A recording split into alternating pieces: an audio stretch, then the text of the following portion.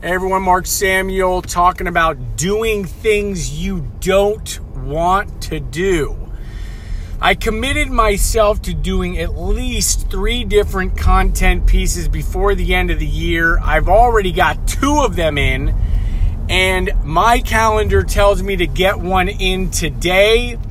I'm leaving the office. I got my kid here. Say what's up. What's up? And I'm tired. I honestly don't know why I'm tired. I guess it is the 26th. It's the day after Christmas. I did go into the office. My kid came in. My son came in a little bit later in the afternoon. He hung out for a few hours. And we're on our way home, and I realized I had to get something in. And so this makes perfect sense because the topic, again, is doing something you don't really want to do. And this is one of them because I'm just being as transparent as I always am. I'm tired.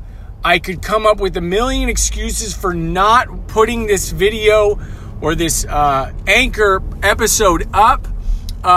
In fact, I even wanted to do a video today, but I sort of scurried out the door. And the thing is, you just got to do it.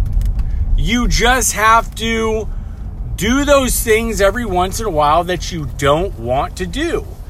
And so that's why I quickly got this thing up and running. I think it's a great topic. And the best piece of outcome that comes from this is the fact that I'm going to feel really good after I'm done.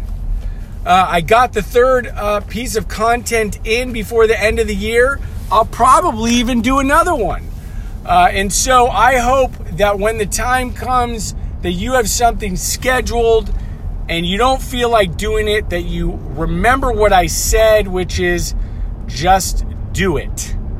Just do it and reap the rewards afterwards, because it does feel good knowing that I just got this done and I'm about to say goodbye. So have a great rest of the week, and I'll talk to you soon. Bye.